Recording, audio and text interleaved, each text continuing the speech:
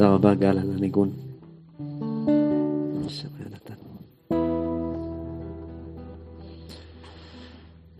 ערב טוב, אהובי לב.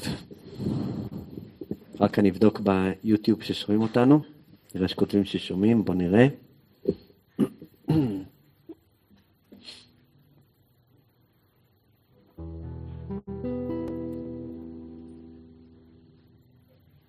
תודה רבה, תודה רבה.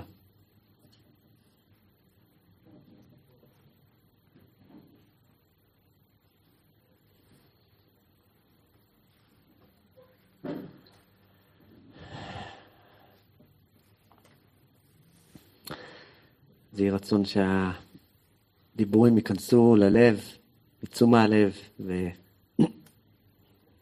ויפעלו את הפעולה שהם צריכים לפעול.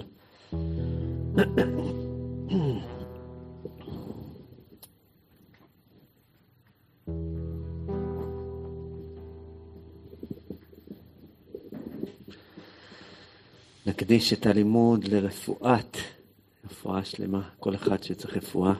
שמעון יהודה בן רחל. ובוא נראה אם דבי שמר לי שמות, אבל בוא נראה. לא. אז זה מי שצריך רפואה שלו רפואה. ניר יוסף שלו רפואה, וחוץ מזה מי שצריך רפואה שלו רפואה. ואורי בן עירית. חילה, התקלתי אותך. חיים שאול. בן ברכיה. וגם כל אחד יכול להוסיף כמובן בליבו, ובליבה עוד חולים שיעור בריאים. אמן, אמן. וגם מי שיהיה לעילוי נשמת כל מי שצריך, עילוי לנשמתו. אז מה שרציתי לגעת הערב זה איך להתמודד עם המרירות שבחיים. בעצם, כן, חתיכת נושא. כל פעם אני מפיל פצצות מה שנקרא. להתמודד, בוא נראה רגע. כן, נראה לי שזה בסדר. איך להתמודד עם המרירות, כי יש מרירות, מה שנקרא, יש מרירות בעולם, כמאמר השיר.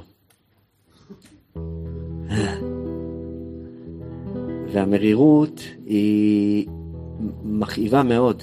זאת אומרת, המרירות היא בעצם מפגישה אותי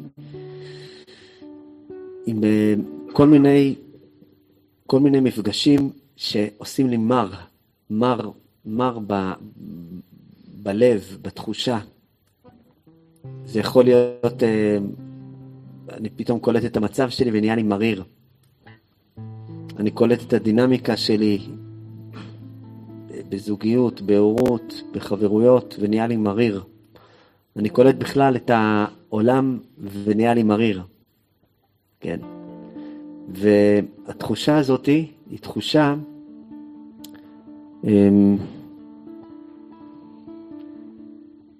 שיש בה קצת צד בלתי נסבל באותה מרירות. זאת אומרת, חילה קצת מפריע לי מהטלפונים. כן. התחושה של המרירות היא יכולה להיות ממש בלתי נסבלת. זאת אומרת,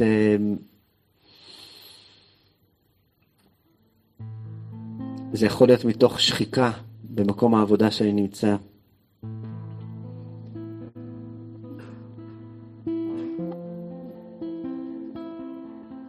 זה יכול להיות מתוך מקום שאני, משהו שם פשוט לא הולך, משהו לא חי בתוך המציאות של החיים שלי. זה יכול להיות בכל מיני, ברבדים מסוימים שיש לי פחות תחושת מרירות או בכלל לא, יש שם מתיקות נפלאה או נעימות נפלאה, ומרחבים אחרים שבהם מריר לי, שכלה לי, וכן הלאה על זו הדרך. תפל בשבילי. אני מרגיש חסר טעם בחלקים מסוימים של החיים. והתחושה הזאת של המרירות היא כל כך בלתי נסבלת, שבזוהר הוא אומר שהמרירות הזאת, אם אני לא מוצא לה תקנה, העולם לא יכול להתקיים. מרוב המרירות, אם לא הייתי מוצא לה תקנה. והתקנה היא תקנה עמוקה. זאת אומרת, הרבה מהבחירות שלי בחיים, גם הלא נכונות, הן מגיעות בגלל המרירות. זאת אומרת, אני פתאום קולט שבני אדם זה קטע מאוד מריר, ואז אני אומר, בשביל מה צריך בני אדם? אם הבורא כבר העניק לנו את הפייסבוק, או את היוטיוב, או שאר האפליקציות הפעיליות. זה בעצם עוקף מרירות בתוך החיים. ומספרים שיש איזה חכם אחד, שהקים איזה מציאות שתיצור לנו בעוד כמה שנים, בעצם מציאות מדומה ויזואלית רחבה מאוד, שקוראים מטה. כן. וזה נורא הביל אותי כששמעתי על המטה הזה, לא הבנתי בדיוק מה זה, אבל ישר הביל אותי, גם משהו בצליל כזה קצת עשה לי מלחיץ. בגלל שהרגשתי שהחלק המריר, הוא אומר תודה, תודה, תודה, תודה. תודה רבה לך שעל עוד צעד אחד להתחמק מהמפגש שלי מול המרירות. כי היא כל כך מכאיבה, שבעצם היא יכולה ליצור לי איזושהי תחליף מסוים, ללא לפגוש את מה שהולך פה. ללא לפגוש את מה שהולך פה. כי בני אדם זה עניין. אנחנו בני אדם, היצור הזה שנקרא בן אדם, אנחנו יצורים פלא גדול, באמת. אין דברים כאלה. יש לנו הרבה פעמים את העניין של הבלתי נסבלות. יש לנו את הצד הזה. והצד הזה הוא קשור למרירות, ובגלל שהבלתי נסבלות הוא כל כך בלתי נסבל, והתחושה של המרירות היא כל כך בלתי נסבלת, אז יש לי תמיד פרשת דרכים, האם אני בעצם, הטבעי שלי, הוא יהיה למצוא לזה מעקף, איזשהו מעקף עוקף הרגשה, עוקף תחושה, שאני בעצם לא אחוש את אותה מרירות כואבת בתוכי.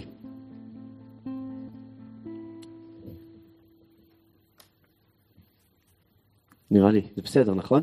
כן.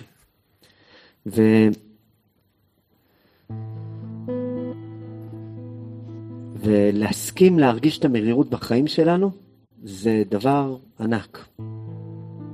זה דבר ענק, כי זה בגלל שאם אני אצליח דווקא לפגוש את המרירות, ודווקא לטעום אותה, ולא להיבהל ממנה, יש לי כבר יתרון על פני רוב העולם, מהרבה בחינות. כי הרבה מהתנועות שאני מזהה, שאני יכול לעשות באופן לא מודע, הן עוקפות החוויה הזאת של המרירות.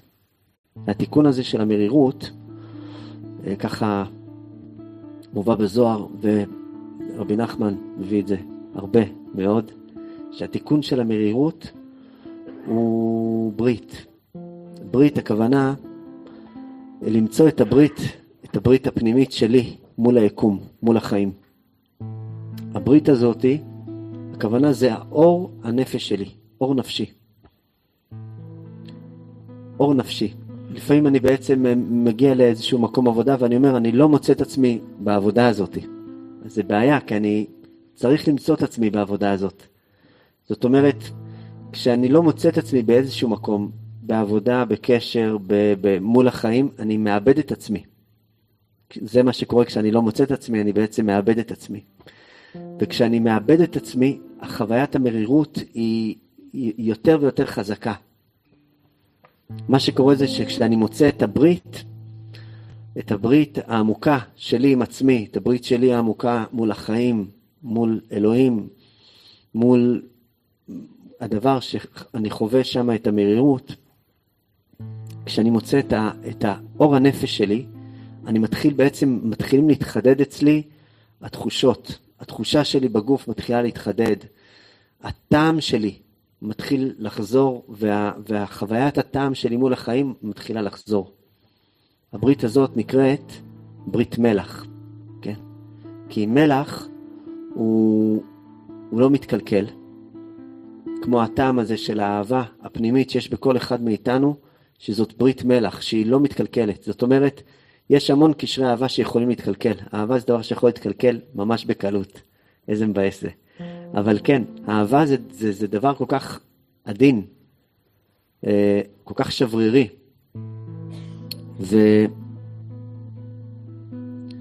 וזה יכול להתקלקל בקלות. אבל יש בתוך כל קשרי האהבה שלנו, יש אהבה נסתרת. והאהבה נסתרת הזאת היא נקראת מלח. והיא לא מתקלקלת לעולם ולא נרכבת לעולם, אבל לך תמצא את המלח הזה. פלא גדול.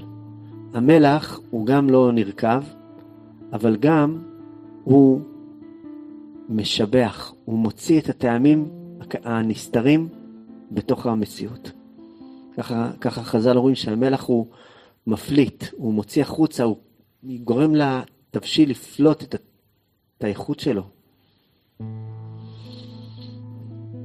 וברגע שאני שם את המלח בתוך התבשיל, אז פתאום הוא נהיה ממריר לטעים, למתוקן, למבורך, כי הצלחתי למצוא שמה את הברית.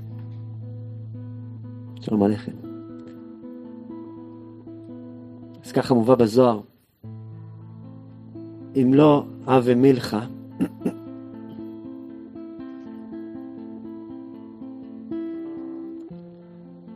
העולם לא היה מתקיים מרוב המרירות שלו, כך הוא כותב.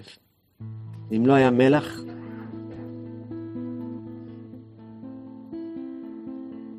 העולם לא יכול להתקיים מרוב המרירות שלו. זאת אומרת, אם אני פוגש את החיים as it is ככה, מרוב המרירות, ואני לא מוצא שם את המלח, אני לא יכול לעמוד בזה. זה כאב שאי אפשר לעמוד בו, שהלב לא יכול לעמוד בו. החיים שלי לא יכולים לעמוד בכזאת תחושת כאב, לפעמים מול המקום הנפסד בתוכי, מול מקומות שאני בעצם לא מוצא שם תקווה. ושם אני חייב למצוא, יש לי מסע, למצוא את הברית מלח. הברית מלח זה בעצם הברית שלא משנה מה יהיה, יש בתוכך אור שהוא לא נפסד לעולם. זה ברית מלח. לא משנה מה יהיה, יש בתוכך אור שהוא לא יפסד לעולם. הוא לא ירקב לעולם ולא יפסד לעולם. והברית מלח זה ההבנה שעל זה מושתת החיים. ועכשיו אני יכול לגשת למרירות ולבזוק אליה קצת מלח.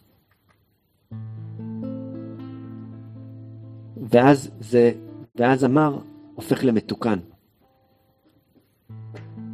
ההמתקה הזאת זה לא המתקה של להפוך את הדברים למתוקים, אלא לטעימים. זה עוד איזשהו מהלך שלם בעולם הפנימיות ובעולם הטעמים. יש מקום למתיקות, אבל גם יש מקום לחדד את הטעמים.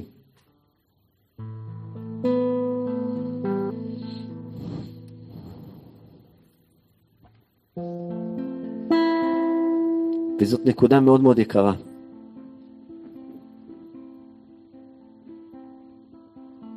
אלמלא לא אהב ומילך, אלמה לא אהב ומתקיים, מרוב מרירותה, מרוב מרירה, מרוב המרירות. למצוא את המלח, את הברית מלח, זה למצוא את אור הנפש שלי, לראות איך לאט לאט הוא מחדד לי את הראייה, את השמיעה, את ההקשבה, את הטעם לחיים. זאת אומרת, שאני מזהה שהחיים פועלים אותי באיזושהי מין אינטראקציה חסרת טעם. אין לי בשביל מה. אז אני אומר, אוקיי, חסר לי מלח. אפשר את המלח בבקשה? כן, פלא גדול. חסר לי מלח, כי חסר לי טעם. אז חסר לי ברית מול החיים. הברית שלי מול החיים היא נהייתה כהה, בגלל שהחיים כל כך אינטנסיביים, לא משנה באיזה מקום אני נמצא, באיזה מציאות אני נמצא, צריך למצוא כל הזמן את נקודת המלח. המלח הוא בעצם נותן לי את המפגש המחודש מול החיים, מול הזוגיות שלי, מול השגרת חיים שלי, מפגש שהוא נותן לי משמעות. שאני מוצא שם את הייעוד שלי. הייעוד שלנו זה לא דווקא דבר גרנדיוזי שאני צריך לעמול עליו עשרות שנים כדי למצוא אותו. זה דבר שיכול גם להשתנות כל חודש, הייעוד שלי. אין עם זה בעיה. אבל זה, כשיש לי את הייעוד שלי, לא משנה אם זה לעשות עכשיו מדיטציה, או לשיר שיר, או להיות אוזן קשבת לבן אדם, זה ייעוד. כל הדברים האלה זה ייעוד באותו רגע. להיות בתפילה זה ייעוד, כל הדברים האלה. כי אני מבין שזה באמת נותן לי משמעות לפרק הזמן שלי בחיים. ואם אני אמצא, שלום עליך נשמה, את המלח הזה, הוא פתאום מחדד לי את כל הצבעים של האישיות שלי, שנהיו כהים. זאת אומרת, כשאין לי מספיק, חסר לי מלח, מה שנקרא, יש לי בריחת מלח בתוך האישיות שלי, אז חילה זה מבלבל אותי כל הסקיקים והאלה, נאמר. אז כל המהלך הזה הוא בעצם מהלך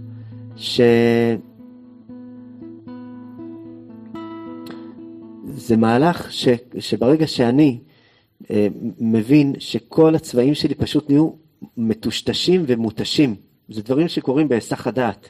בן אדם נמצא בקשר, הוא הגיע לקשר הזה כמו פרפר עם 20 צבעים בכל כנף. עובר חודש, חודשיים, 3 שנים, 4 שנים, 7 שנים, לא משנה כמה, פתאום אתה קולט, וואי, נשאר לי רק איזה צבע וחצי, בז' כזה.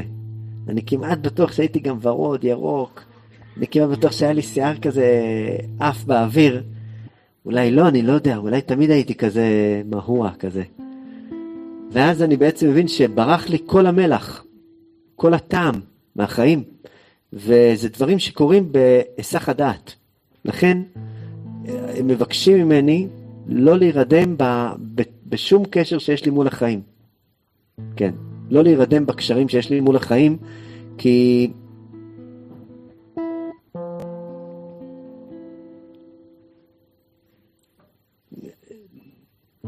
כי בעצם בלי לשים לב, איבדתי את הטעם מהחיים. איבדתי את הטעם מהלימוד, מהזוגיות, מההורות, מעצמי, מעצם עצמי, מהעבודה שלי, מלקום בבוקר. ואז בעצם שמה מגיע איזושהי אלטרנטיבה אחרת, לא משנה בצורה של אפליקציה חברתית, שאני מאוד אוהב אפליקציות חברתיות, אל תראו אותי ככה. אבל זה מצער אותי כשאני יכול לזהות שהשימוש בהם אצלי הוא התרחקות מהמלח הפנימי שקיים בתוכי, ויש ברית מלח. המלח הזה הוא בא לתקן את עולם ההישרדות, עולם השורד. לכן תמיד שאנחנו אוכלים לחם, אנחנו אוכלים אותו עם מלח, גם זה אותם אותיות. כיוון שהעולם השורד יכול להפוך להיות העולם החולם. כן, העולם השורד, לכן מלח ולחם וחלום הם אותו עניין. ומלחמה, כי צריך להילחם על הדבר הזה. העולם השורד, שזה לחם, בזיעת אפיך תאכל לחם, בעיצבון תאכלנה, אותו לחם יכול להיות חלום, אם אני אזכור את הברית מלח. שהברית מלח בעצם אומרת, יש לך המון צבעים באישיות, המון התחדדות בטעמים, בטעם, זה לא רק טעם אחד, זה המון טעמים. כמו אותו מאכל שהוא תפל, וכשאני מתקן אותו עם מלחים, אז מתחדד כל הטעם של המאכל עצמו. יש בתוכך המון טעם, יש בך המון טעם. וכשאני פתאום קולט יותר מדי שנים אני חי מתוך איזושהי רוטינה ושגרה חסרת טעם, אז אני מבין שהתפספס לי הברית מלח. והברית מלח הזה זה בעצם להאחז באור הפנימי של הנשמה שלי, של האישיות שלי, של הנשמה שלי, ולתת לו לאט לאט להתגלות החוצה בתוך כל מה שאני עושה.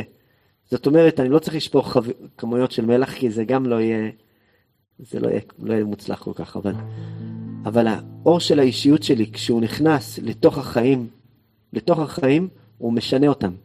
הוא לאט לאט יוצר אותם מחיים של קשיות, של קשי יום, של מריר יום, של מרירות, לחיים שיש בהם אהבה. ואני צריך לזהות בתוך החיים שלי את המרירות. זאת אומרת, יכול להיות תחומים כרגע שהם לא פעילים אצלי, אבל אני יודע שאם אני אגש את אותו דבר, הוא מריר מאוד. מריר מאוד. ויוצא ממני שם מרירות נוראית. על שם טוב הקדוש אומר שקשה לדעת מתי בן אדם הוא ביראת שמיים ומתי הוא בדיכאון. פלא גדול. כי זה לפעמים קצת דומה, כן. אתה אומר, וואי, זה בן אדם ירא שמיים, לא נשמה, הוא לא ירא שמיים, בדיכאון. כן. זה דומה, הוא נראה רציני כזה, נראה ככה בעניינים, הוא פשוט נבח בדיכאון. כן. וזה מאוד מאוד מתעתע, כי הרבה דברים יש לנו את אבי שנמצא בחוץ מול היקום, ואני קולט שאני בדיכאון כל כך הרבה זמן. וואי, המרירות הזאת, העולם שלי לא יכול לסבול את זה עוד שנייה. אלמלא מלכה, אלמה לא אוהב מתקיים מרוב מרירה. העולם, אני לא אומר את זה בטח בדיוק על הציטוט הנכון מהזוהר, אבל ככה מובא בזוהר פחות או יותר.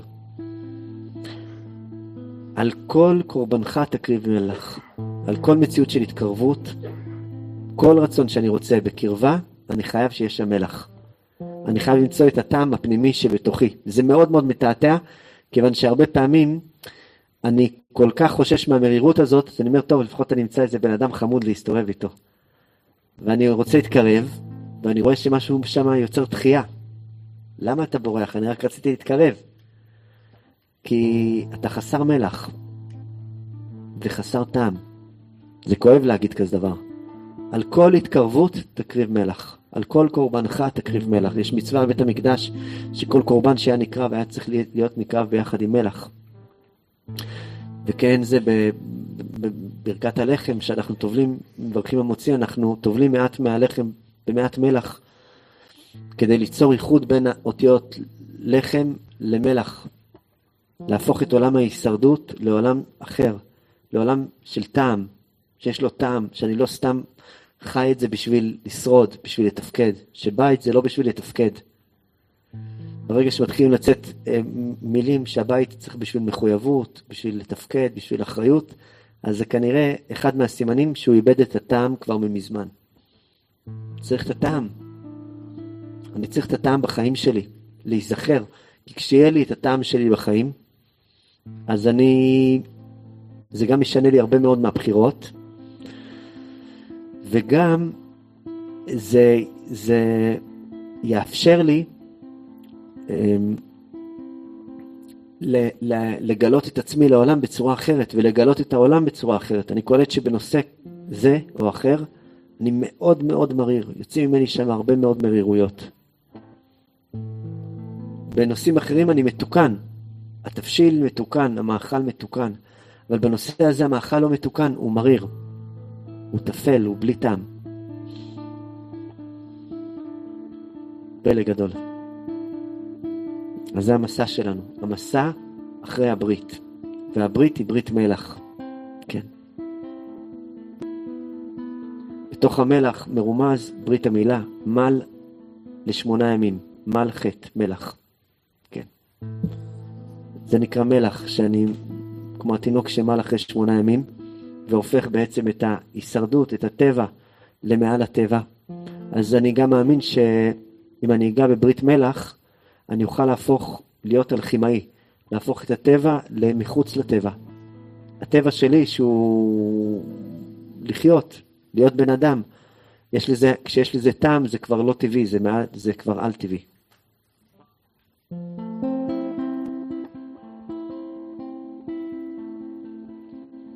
להחזיר בעצם את הטעם לקשרי האהבה שיש לי, לקשרי חברויות שיש לי. להחזיר את הטעם לקשר שלי מול עולם השפע, מול ההישרדות. לא להישאר שם ברובד הזה, ברובד של הכאב. כיוון שאם אני נכנס לתוך הרובד של הכאב, ולא מוצא את המלח שלי, מה שקורה הרבה פעמים, אני שוכח שיש אלטרנטיבה אחרת, אז פתאום ככה מובא, הפנים נהיות חשוכות יותר, משהו שם נהיה כבד יותר. התדר שלי הוא מוריד אותי, וגם מוריד את החברה שלי, וזה מין סללום של הורדה.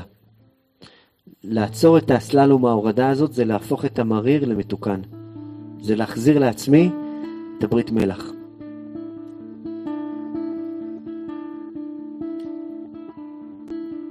לזהות את המקומות שבהם אני לא מוצא את עצמי, ולדעת שיש לי אור שנקרא אור סגולי. אור של הנפש שלי שהוא בלי קשר לשום דבר, ואני חייב להיות בקשר עם האור הסגולי הזה, עם האישיות שלי. לפעמים אני מגלה שאני לא בקשר עם האור הזה כבר כמה שנים שמה. כמה שנים אני לא בקשר עם האור הזה. לפעמים אני קולט שאני אף פעם לא הייתי בקשר עם האור הזה, כי תמיד הייתי באיזושהי דרישה עצמית לעשות משהו, להצדיק את עצמי. הברית מלח הוא נקרא צדיק. למה הוא נקרא צדיק? כי הוא מצדיק אותך. הוא מצדיק את הקיום שלך בלי שתעשה. עכשיו קודם כל אני נוגע בנקודת הצדיק והצדיקה הפנימי, שאומר קודם כל זה מוצדק שאני פה בפלנטה הזאת. איך שאני ככה. ואני מוצא את האור הזה, ואני מבקש לעשות את הדברים עם טעם. אני מבקש חיים שיש בהם טעם. זאת לא דרישה מופרזת. ואני מבין שאם אני לא אדרוש את הדרישה הזאת, אני לא יכול לסבול את החיים האלה. ואז אני פשוט בונה לעצמי איזושהי אינטראקציה של מעטפת של ניתוק, במקום לטעום את טעם החיים. פלא גדול. והמעטפת הזאת היא כל הזמן פולטת אותי החוצה מהחיים. כמו שנאמר, טעם החיים, קוקה קולה. פלא גדול. אז אתה אומר, רגע אחד, זה לא נכון. זה טעים, אין ספק שזה טעים. אבל זה לא טעם החיים. טעם החיים זה סרטי ג'יימס בונד. עליו השלום. מה שנקרא 770.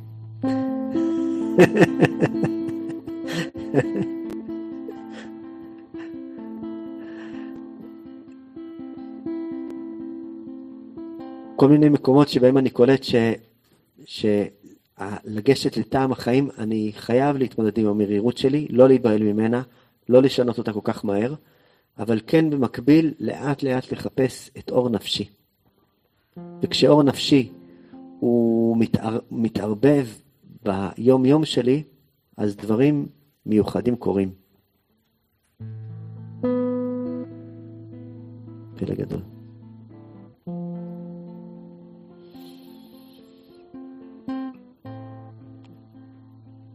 זה מרומז במסע של יעקב אבינו, שהוא היה איש של טעמים, של טעם החיים, וככה מובא בפרשתנו.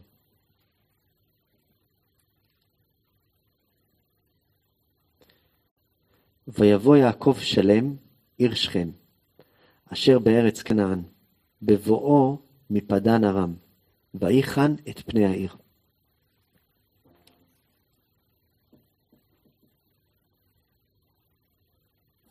כתוב על יעקב שהוא בא שלם עיר שכם. עיר שכם זה הרצון לחיות חיים של טעם, של תשוקה. לכן שכם זה אותיות משיכה.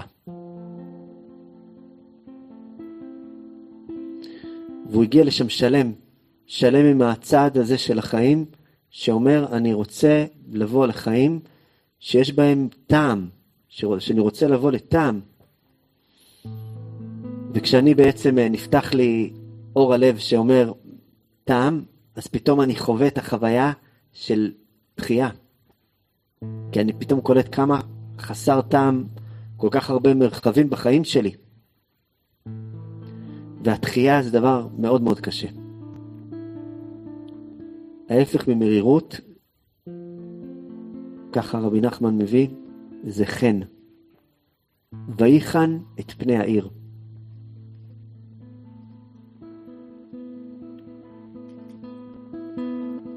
פני העיר, הם לאט לאט מאבדים את החן שלהם כשאני בעצם לא הוספתי לעיר הזאת מלח, ולפני העיר מלח.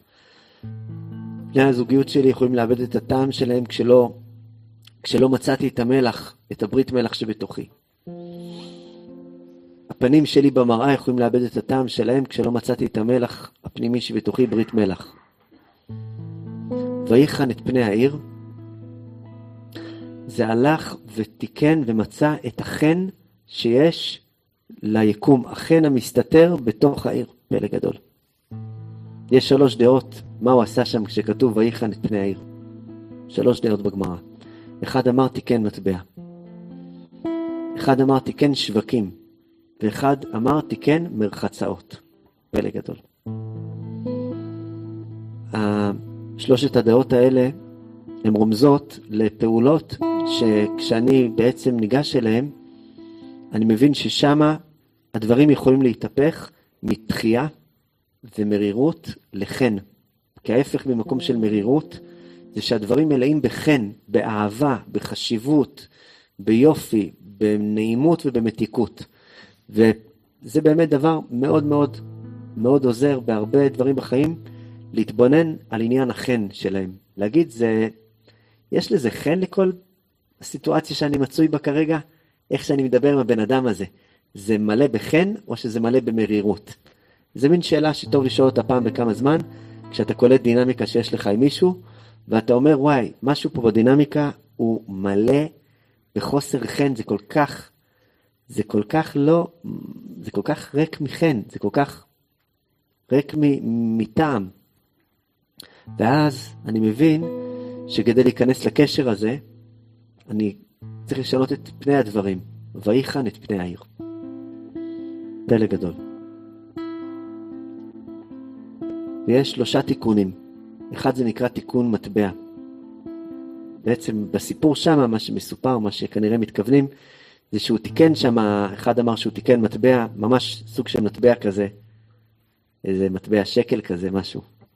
והשני אמר שהוא תיקן שווקים, ממש זה תיקן את החן של העיר. והשלישי אמר שעשה שם בתי מרחץ, וזה תיקן אותה, וזה החן של העיר, זה תיקן אותה מהשכלה שהיה שם, והג'יפה, לא היה שם בתי מרחץ. והוא תיקן, הוא עשה משהו טוב בעיר ושינה אותה. זה רומז, מטבע, זה רומז לתודעת השפע בחיים שלי. כמה שאני בעצם מונח בתודעה שורדת, וזה בכלל לא משנה מה המצב הכלכלי שלי, זה ממש קשור למצב האם הראש שלי הוא בעצם במקום מפותח כרגע, או שהוא במצב של מוח בוטן. כי יש כל מיני תקופות בחיים שאתה מרגיש שהמוח שלך הוא הגיע לגודל של בוטן. מוח בוטן, כן. אז אתה אומר, אני כזה מוח בוטן, כאילו מוח קטן מאוד, כמו בוטן, כן. זה כינוי, לא יודע מאיפה בא לנו הכינוי הזה בבית, יש לנו את הדיבור הזה שכשאנחנו בצמצום גדול, אז אנחנו מדברים על המוח שלנו שהוא כמו בוטן. לא יודע מאיפה זה. מוח בוטן. ואתה אומר, אני מסתכל בעצם על שפע של החיים, בצורה כל כך מצומצמת, כל כך לא אוהבת, כל כך מרירה, אז זה בכלל לא משנה מה אני אעשה. ויצא לי לפגוש כמה וכמה אנשים שהיו במצבים כלכליים מאוד מאוד ירודים, אבל עדיין לא חיו בתודעה של הישרדות. זה מדהים לראות כזה דבר. זה המורים הכי גדולים. איך בן אדם יכול גם להיות לא משנה באיזה מצב כלכלי אתה, בתודעת הישרדות. זה תודעה.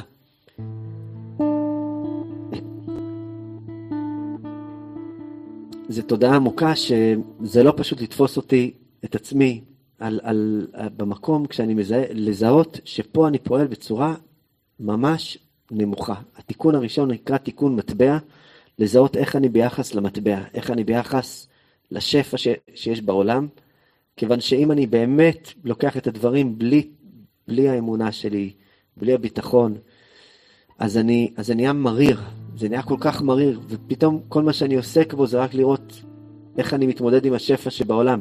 השפע של העולם לא מסייע לי בכלל, ואני רק בעצם באיזשהו סוג של מעגל כאב מולו. אני לא בעל בחירה בו, אני בעצם באיזשהו גלגל שגורר אותי וגורר אותי וגורר אותי, וזה דבר ראשון שיוצר את המרירות של החיים. הדבר השני שיוצר את המרירות בחיים, זה הקשרים החברתיים שלי, שנקראים שווקים. קשרי חברויות, קשרי זוגיות, קשרי הורות, קשרים עם הגוף שלי, כי גם אליי אני מתייחס בצורה חברתית. כל אלה נקראים תיקון השוק, השווקים, איך אני הולך ברחוב, לראות בעצם איך לא יוצא לי המרירות שם, הכאב, איך הכאב הוא לא זה שעוטף אותי ומפעיל אותי מהבוקר ועד הערב, איך הטפל לא זה שמפעיל אותי, אלא אני יוצר את התיקון שנקרא ויחן פני העיר. זאת אומרת, אני מתקן שם את החן שלי על ידי להסתכל שאני מלא באור. אני לא יכול לגשת לשוק משולל אור. לא יכול, סכנת נפשות. אני חייב לגשת לשוק מלא באור. זה אחד מהטעמים והרמזים שיש בחנוכה, שאנחנו מדליקים את החנוכיה עד שתכלה הרגל מן השוק. פלא גדול. מצאת הכוכבים, שצאת הכוכבים, כל אחד ואחת מאיתנו נקראים כוכבים, שהתגלות הנשמה זה נקרא צאת הכוכבים, כן? שפתאום אתה אומר, בוא'נה, איזה כוכבים, איזה כוכב, פלא גדול. עד שתכלה רגל מן השוק, זאת אומרת שהזמן שהחנוכיה דולקת, שאני מביא את האור נפשי החוצה לעולם, הוא בעצם, הוא מרפא את השוק, הוא הופך את השוק למקום אחר. פלא גדול. כי השוק, הוא מפגיש אותי עם המון המון המון בני אדם, ואם אני לא אמצא שם את האור שבנפש של עצמי, אז זה שוב פעם מחזיר אותי למציאות מרירה. ואני יודע שלא משנה מה יהיה, אני חייב לראות שאני מוצא את עצמי בעבודה הזאת. לא משנה מה יהיה, אני חייב לראות שאני מוצא את עצמי בקשר הזה. כי אם אני לא מוצא את עצמי שם, אני מאבד את עצמי שם. ולאבד את עצמי זה בעצם להיות מריר לאורך שנים. כשאני לא מוצא את עצמי בתוך מקום מסוים ומאבד את עצמי, אז התגובה אולי הכי תדירה שיוצאת ממני היא מרירות. פשוט נהיה מריר. אני כבר לא כועס, אני כבר לא מתעצבן, פשוט נהיה נרגן ומריר. וזה הדבר אולי הכי כואב שיש. אולי זה יותר כואב מכל השאר, המרירות הזאת. כי היא מגיעה ביחד מעולה עם הייאוש, מזה שהאמנתי בתחילת המסע, שיהיה לי אור לפלוט אותו החוצה, לגלות אותו החוצה. ואני חייב להאמין שבכל צעד שיש לי מול החיים, יש לי גם הזדמנות, ייקח לי מעט זמן או הרבה זמן, אבל יש לי הזדמנות לגלות מאור נפשי. אם אני נמצא עם בן אדם ואין לי שם טיפה היכולת שלי לשתף מאור נפשי, מה אני עושה פה?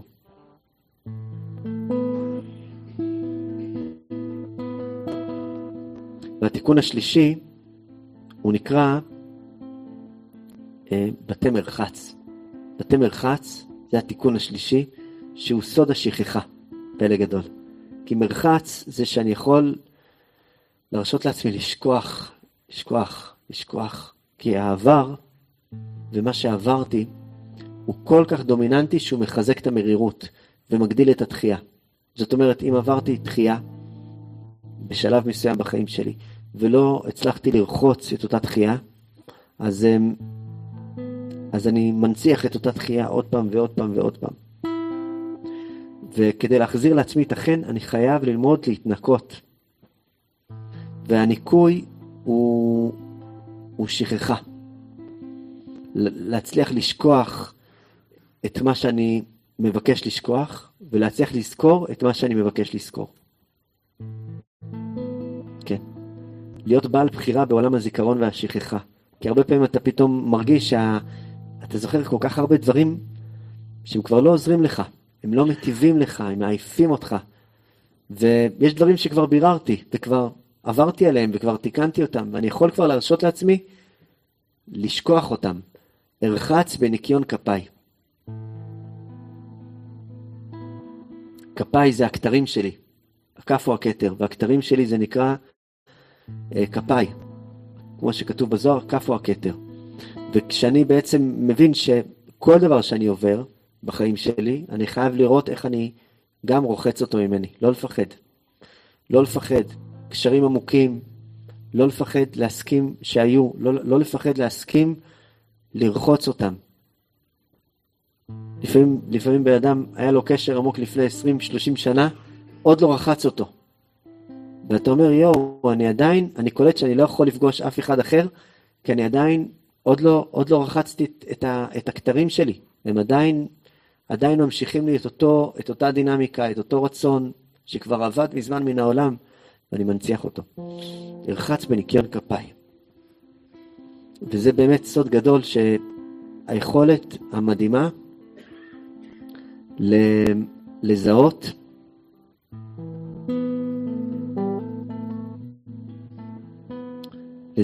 את המקומות האלה שנקראים ברית מלח, שמזכירים לי את החן והחשיבות של עצמי, שלך. כשאני לא מצליח להעריך אותך, זה כי אני עדיין עוד לא הצלחתי להעריך את עצמי באותו עניין. תמיד. כשאני לא מצליח להעריך אותך, זה תמיד בגלל שאני לא מצליח להעריך את עצמי באותו עניין. אני מזלזל בעצמי מאוד מזלזל בעצמי. אז בוודאי שאני גם כן אזלזל בך כשאתה תראה לי משהו דומה, משהו שמזכיר לי.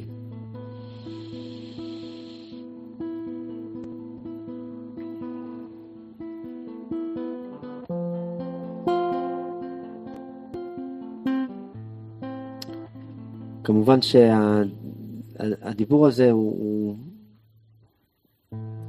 אפשר לקחת אותו להרבה מקומות, כי הכוונה היא בעצם לא להתנתק גם ממה שיש לעולם להציע בשום צורה.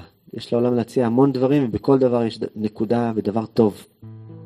אבל אני חייב לראות את המעקפים שאני עושה בתוך החיים, שאין לי שם מעקפים, או יותר מדי מעקפים, שמונעים ממני לפגוש את החיים as it is, לפגוש בני אדם כמו שהם.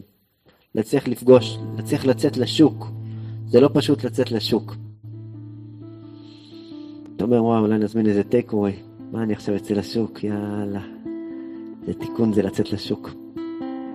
תיקון המלח.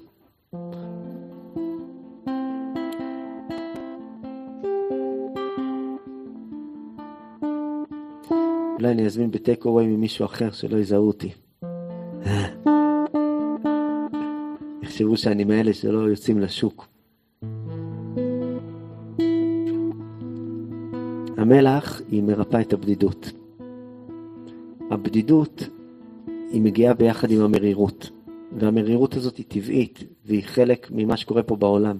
היא לא קורית אצל כל אחד באופן פרטי, היא קורית בעולם באופן כללי, הוא מלא במרירות. אבל המרירות הזאת יש לה תקנה.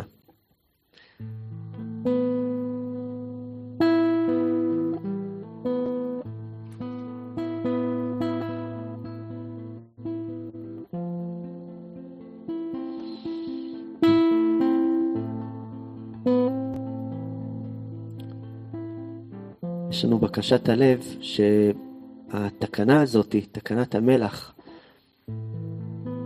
היא תחזיר לי את חידוד הצבעים לעצמי ולסובבים אותי.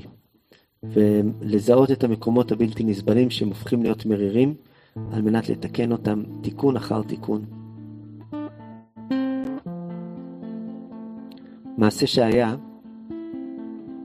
ברבי מאפתא הקדוש, תקופת הרבי מאפתא הקדוש, שהוא היה אז הזקן שבדור באותה תקופה, היה איזושהי גזרה מאוד קשה על ישראל, והוא פרסם בכל האזור שלו, שלעשות עכשיו ממש ימים, לילה, יום, לעשות ימים של בכי וצום וכאב, ובאמת הם התחילו בכל מיני קהילות, פשוט להיות בתוך הכאב הזה, ובתוך הצומות האלה, ובתוך התפילות, ובתוך התחנונים, ובתוך העניינים. בקיצור, ככה הוא עשה. באותה תקופה חי גם רבי ישראל מרוז'ין. רבי ישראל מרוז'ין, כשהוא שמע, הגיע גם אליו המכתב הזה והבקשה הזאת, והוא יצא למסע, וליקט את כל התלמידים שלו מכל הערים שהיו מוזיקאים. הוא אסף את כל המוזיקאים, ואמר להם, בתקופה הקרובה, כל ערב אני עושה אצלי חינגה. תבואו לנגן, יהיה כיף. פלא גדול. הגיעו מוזיקאים מכל האזור, תלמידים של רבי ישראל מרוז'ין, וכל ערב היו פותחים שם בשירה מקודשת, השתבח שמו לעד. והם מתחילים לנגן, ומגיעים חסידים מכל האזור, ואנשים מכל האזור שומעים את הניגונים המדהימים, והמוזיקה הכי יפה שהייתה להם, וכל ערב ניגונים עד השעות הקטנות שבלילה, אחרי זה טרוקים כל היום, ועוד פעם מנגנים, ואוכל טעים, ורבי ישראל מרוז'ין שם מפנק. בקיצור, החסידים של הרבי מאפתא, חרה להם מאוד, אמרו, רבנו אומר להתאבל, וזה עושה לנו הילולה כל לילה. מה נסגר עם כל ההילולות האלה? אמר להם, איזה הילולה הוא עושה? וסיפרו לו. אמר להם, מה אני יכול? להתווכח עם רבי ישראל מרוז'ין, שכתוב בתורה שכשהאויב מגיע ויש צער ואויב, והרעותם בחצוצרות ונזכרתם לפני השם. פלא גדול. יש תמיד בתוך התנועה שאני נמצא, את היכולת שלי ליפול לתוך כאב ומלנכוליית המרירות. ולתת לה להנחות לי את החיים, כיוון שזה פשוט קורה. אבל הבחירה שלי היא בחירה בברית מלח.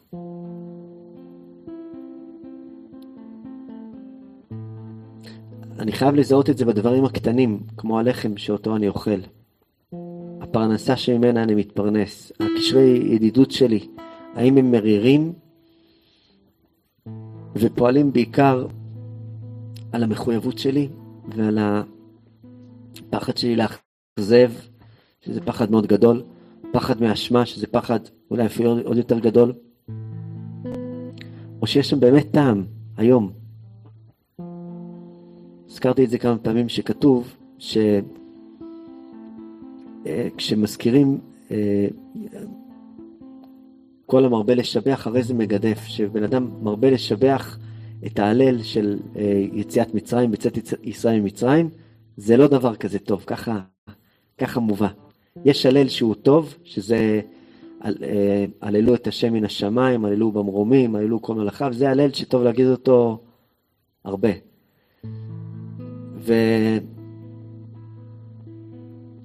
ויש הלל של יציאת מצרים שלא טוב להרבות בו. כי יציאת מצרים זה פלא גדול, באמת פלא גדול, אבל זה פלא שהיה. זה הלל על מה שהיה. וכשאני בעצם קולט שההלל שלי כרגע לקשר הזה שלי מול המציאות הוא על מה שהיה, על ההתרגשות הראשונה שעבדה לפני 52 שנה או 72, עין בית, כל מיני שמות, אז אני מבין שאני מגדף, אני לא מעלל. שעל זה יושב לי הקשר, אני מבין שאני כבר לא מעלל. שני חברים נפגשים אחרי שהם לא יתראו מכיתה ג' אומרים, יואו, אתה זוכר את ההוא? בטח. איזה מצחיק הוא היה. ואני זוכר את ההוא הפוזל עם הפזילה? בטח. גם היה פוזל עם הפזילה, בטח. אתה זוכר את ההוא עם האף? בטח, זוכר את ההוא עם האף. ואת ההוא עם המוקוס מהאף? בטח, זוכר. כל האלה זוכר. איזה יופי. טוב, היה כיף לפגוש אותך. מחר גם ניפגש, בטח. ואז אתה נפגש, שוב פעם מדברים על כיתה ג' ואתה מתחיל להרגיש כבר לא כל כך נעים. ואתה מזהה שאם אני לא אמצא את ההלל שיש לי מהיום, הללו את השם מן השמיים, הללו במרומים, הללו כל מלאכיו, הללו כל צבאיו, יש פה היום יש הלל. אז מה שקורה פה לא יכול להחזיק מעמד. אם אני בעצם שם את האנרגיה שלי על מה שאני הייתי לפני 20 שנה, איזה בן אדם הייתי, אני פוגש בן אדם ואני מספר לו על מי הייתי לפני 20 שנה. ואז הלכתי לשם. פלא גדול. אז אני מבין שחסר לי, הללו את השם מן השמיים, הללו במרומים, הללו כל מלאכיו. עכשיו אני רוצה למצוא אותי. עכשיו אני רוצה למצוא אותך עכשיו. זה ברית. זה ברית עם מה שקורה פה עכשיו. עם החלק הזה שאני חייב להאמין שהוא לא נרכב. יש המון דברים שנרכבו. מה זה נרכבו? קומפוסט. רציני ביותר. אבל יש מלח שהוא לא נרכב. וברית מלח היא בעצם אומרת שיש בי את זה. שאם אני חי פה בפלנטה הזאת, יש בי את זה. ואני רוצה למצוא את זה. אספר לכם העשייה שאמרו לי שהיום זה ההילולה של הבת עין, הרבי מעבריץ', והוא היה מאוד כזה, ומספרים עליו שהוא היה חי בארץ ישראל, בצפת, והוא בא מחוץ לארץ והגיע לארץ, ובזמן שלו הייתה רעידת אדמה מאוד, מאוד גדולה בצפת, והוא ראה את זה ואמר שמי שרוצה לנצל שיתקרב אליו, יאחוז בגלימתו, בטליתו, ובאמת כל מי שהיה שם לידו ניצל מהרעידת אדמה. וכשהוא היה בצפת בארץ, פעם אחת הגיע איזה שליח מחוץ לארץ, והשליח הזה דיבר איתו. השליחים היו בעצם אנשים שהיו גרים בארץ, יוצאים לחול ובאים לארץ כל הזמן, לאסוף כספים לצורך האנשים שגרים. והוא דיבר כמה זמן עם הרבי מעבריץ' בצד, והרבי מעבריץ', אחרי השיחה ביניהם, הוא נכנס לחדר, לכמה וכמה עשרות ימים. סגר את עצמו בחדר, נעל את עצמו וזהו, לא ראו אותו יותר. רק היו מביאים לו לאכול, והוא לא יצא, לא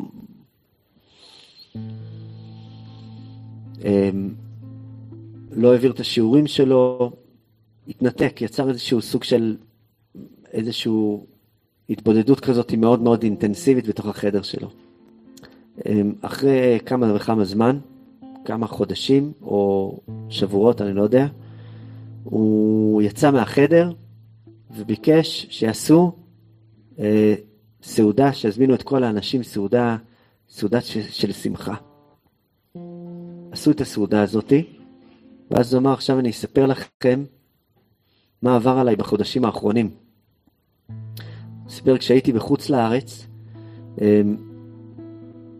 הגיע לשם השליח הזה, וסיפר לי, ואסף כספים לארץ ישראל, ושאלתי אותו, תגיד, איך היא? אומר לו, איך מי? איך היא? איך ארץ ישראל? אמר לו, היא מדהימה. וסיפר לי על כל מיני מקומות שיש בארץ, וכל המקומות שהוא סיפר לי, הלכתי לבקר אותם. והוא אמר לי, האבנים שמה עשויים יהלומים.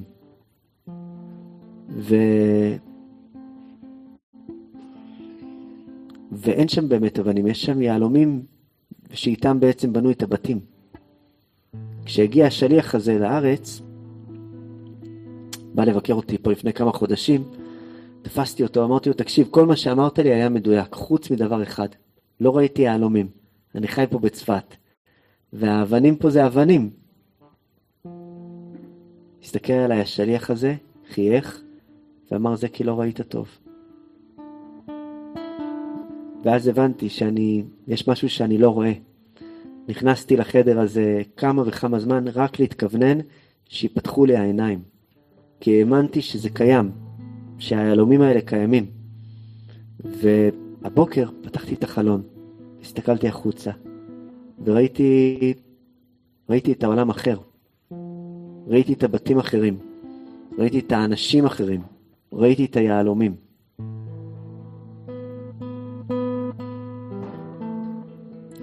יש דברים מסוימים בחיים שאם אני לא מאמין שהם קיימים, יהיה לי מאוד מאוד קשה לראות אותם. האמונה שלי שזה קיים היא לא ניתוק מהמציאות או ללכת על גבוה. היא בקשת עומק שיפתח לי משהו שכרגע אני לא רואה. שיצא ממני טעם שכרגע אני לא תואם. שיתגלו לי רגשות שכרגע אני לא מרגיש. הלוואי שהרגשות האלה שבאים מכוח הברית מלח יתגלו לנו כבראשונה.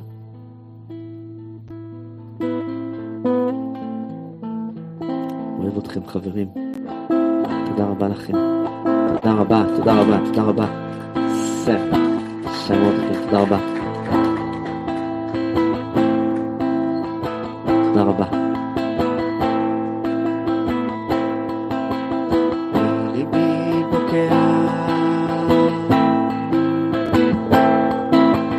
זה מלח דמיים, מסתחרר באף לא, קל כנפיים,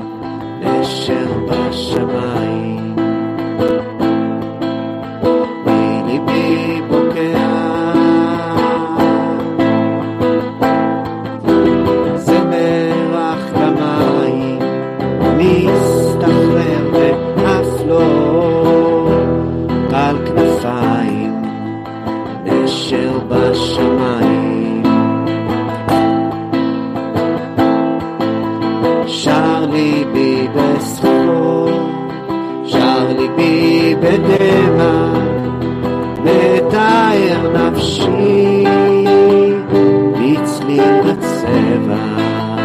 תודה רבה לכם. תודה רבה לכם. תודה שבאתם.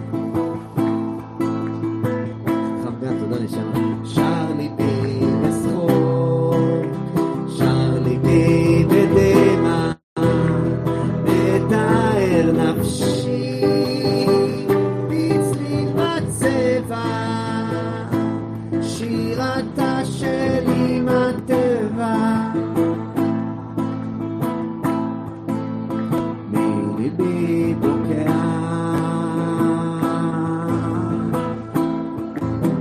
זמר אך כמיים מסתחרר ואף לא על כנפיים אשר בשמיים.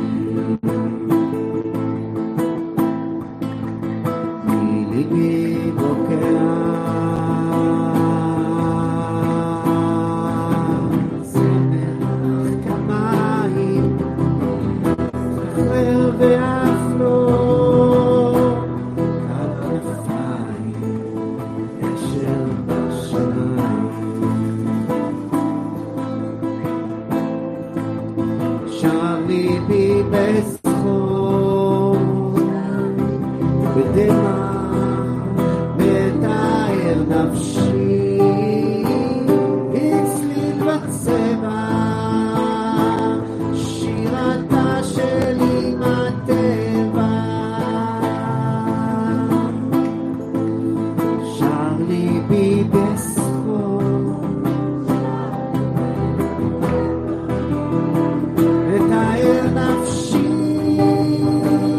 בצליל בצבע.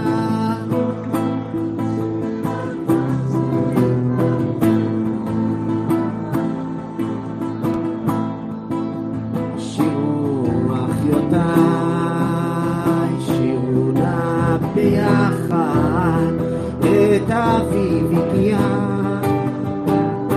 על הסבבה.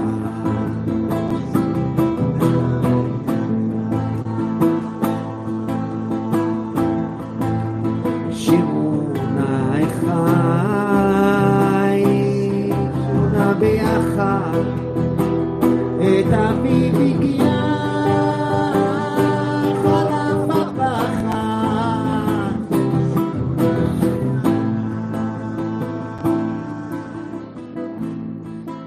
שירו נא אחי, שירו נא ביחד, אביב הגיע.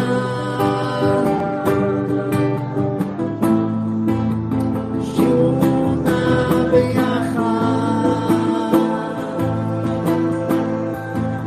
שירו אחיותיי, שירו נא ביחד, את אביב הגיע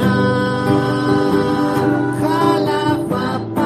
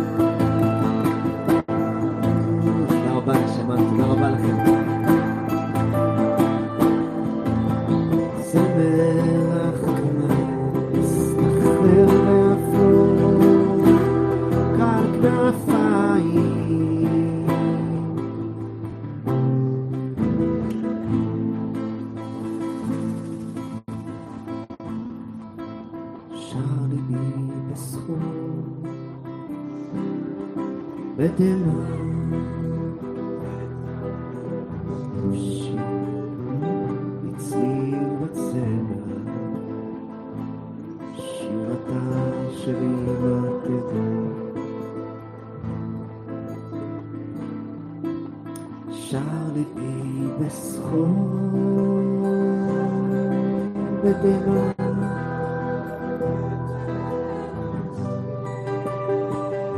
אצלי בצל שירתה של אמא תדע, שיעור אחיותיי, שירו נא ביחד, את אביב הגיע, חלף הפחד, שירו נא ביחד, שירו נא אחי, שירו נא ביחד, את אביב הגיע, חלף הפחד, שירו נא ביחד,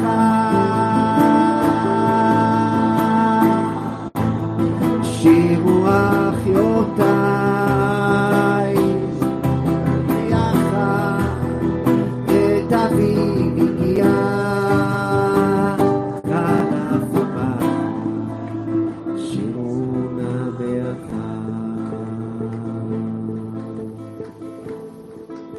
שירו נא אחד, שירו נא ביחד, את אביב הגיע, חלף הפחד, שירו נא ביחד, שירו נא אחד, שירו נא ביחד, את אביב הגיע, חלף הפחד.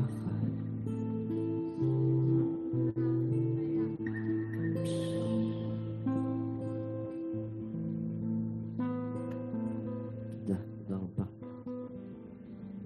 שמה.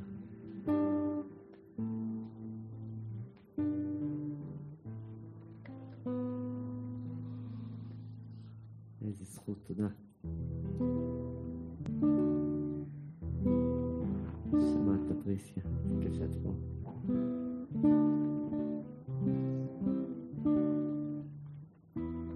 חכם לוי הצדיק, הוא פה.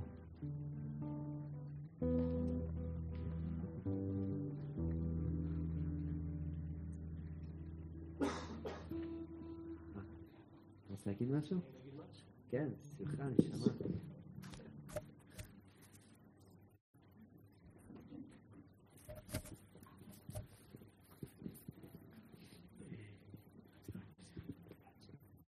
הרב יעקב, תודה רבה בשם כל החברים והחברות, ואולי אני אגיד ככה מדי פעם שככה מסופר שבהידרה, חבורה של רבי שמעון, ככה שהיו זוכים לקבל תורה מרבי שמעון, אז ככה היו קמים ונותנים לו איזה בוסה על המצח, ואומרים לו רבי שמעון, כמה אנחנו אוהבים אותך, כמה טוב שזכינו לקבל ממך תורה, ובאמת ככה מובא שגם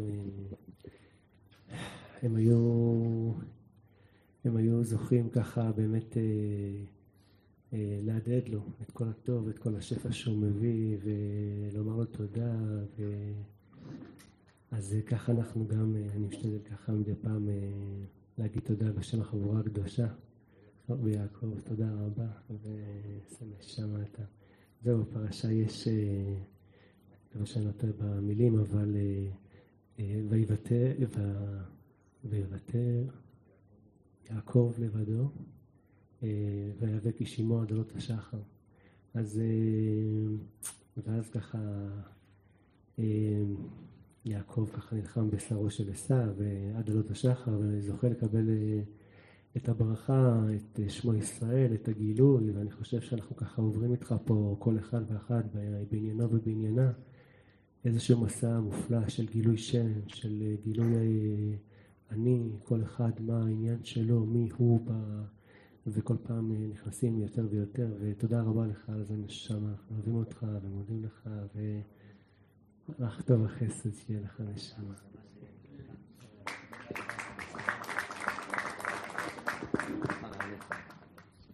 תודה נשמה, באמת איזה קהל קדוש.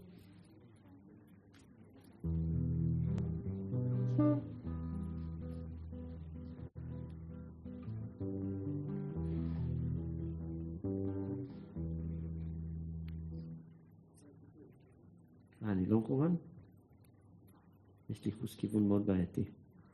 בכל התחומים. צערי. האמת שהוא קצת... הרבה זמן לא כיוונתי, כן. לא, האמת יש לי טיונר, אבל הוא גם התבלבל לו חוש כיוון לצערי. הרביעי?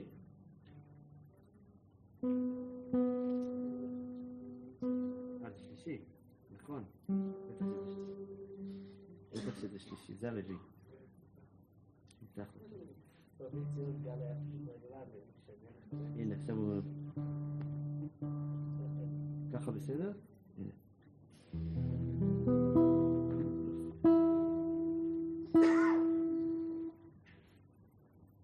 שיר המעלות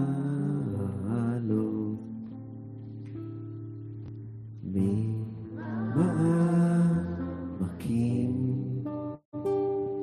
קראתיך אלוהים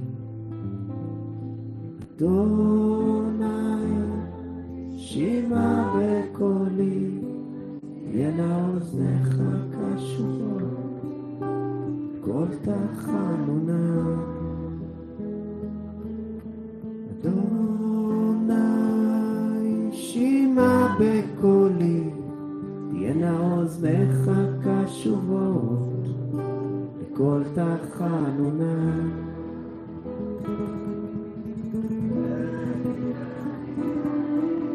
שיר המעלות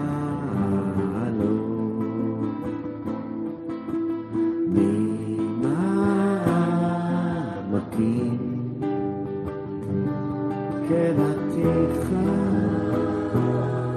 אלוהים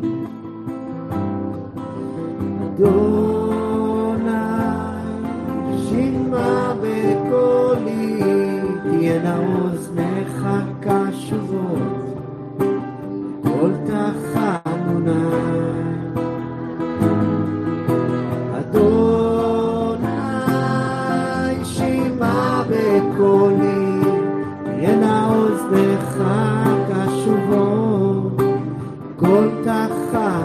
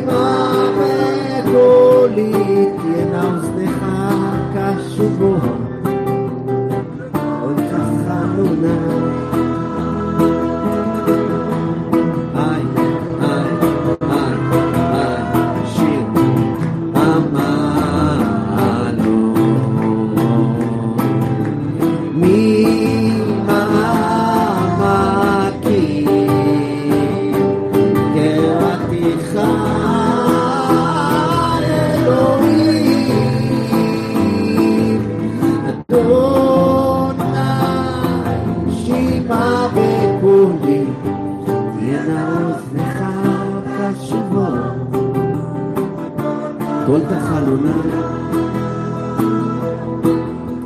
אדוני שמעה בקולי ינעוז לך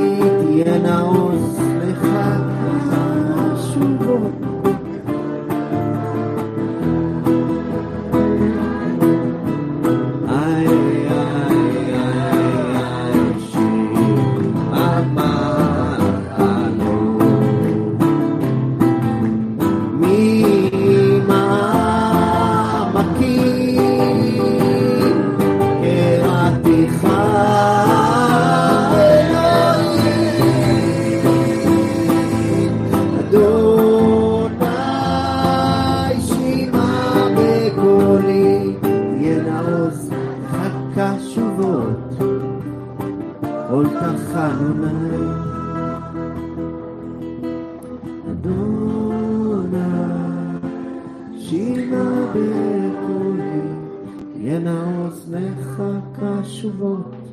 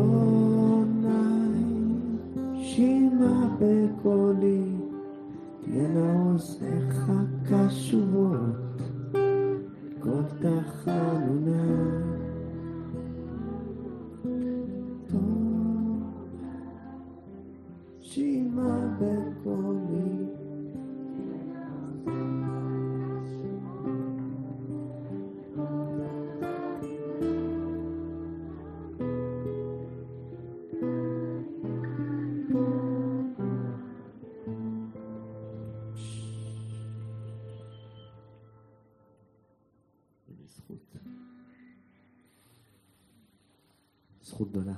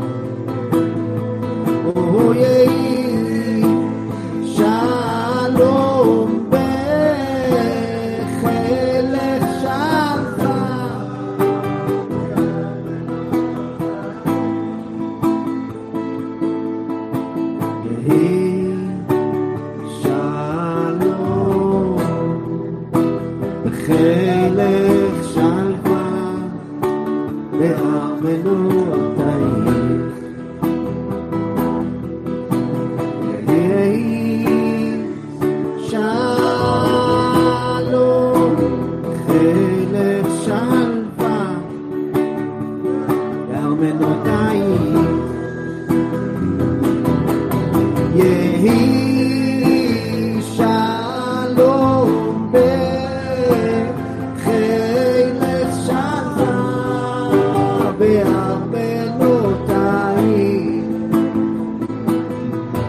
יהי שלום בחילך שלווה בארמנותיי. יהי שלום בחילך שלווה בארמנותייך.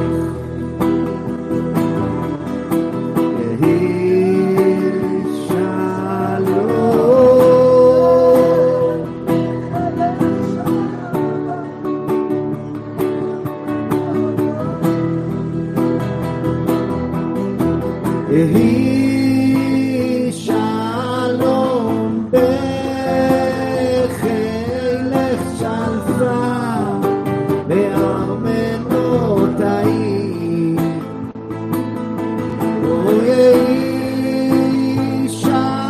שלום בחילך שלווה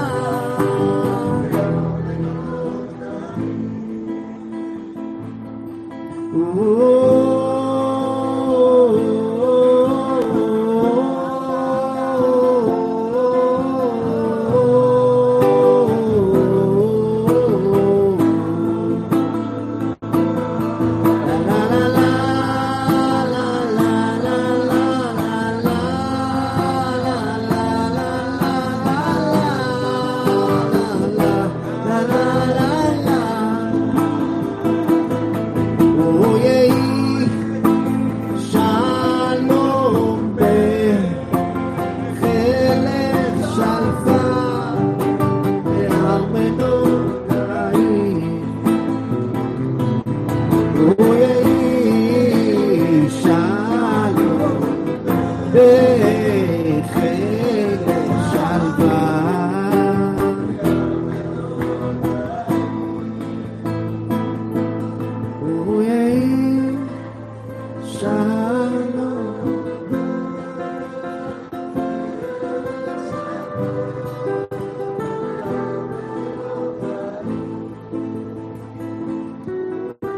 יהי שלום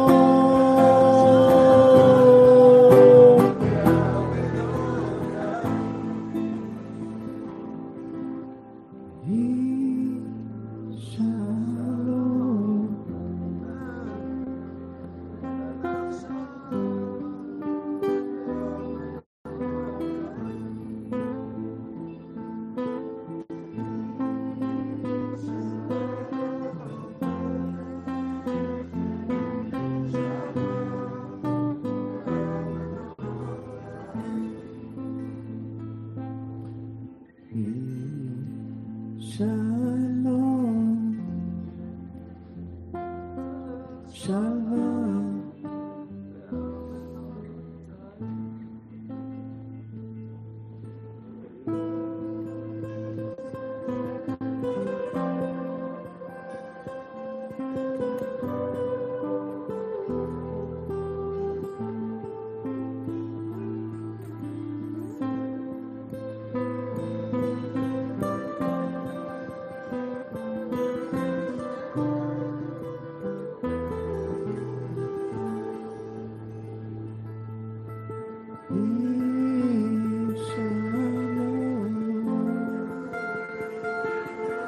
שלווה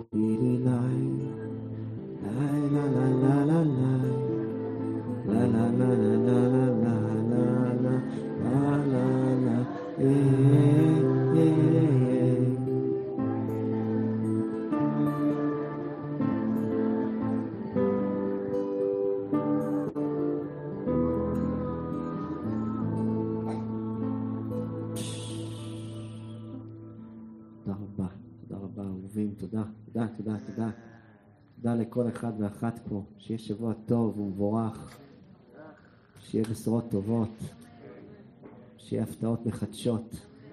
תודה רבה לכם, תודה רבה. איזה פינאלי. כדי לשבור את הגיטרה.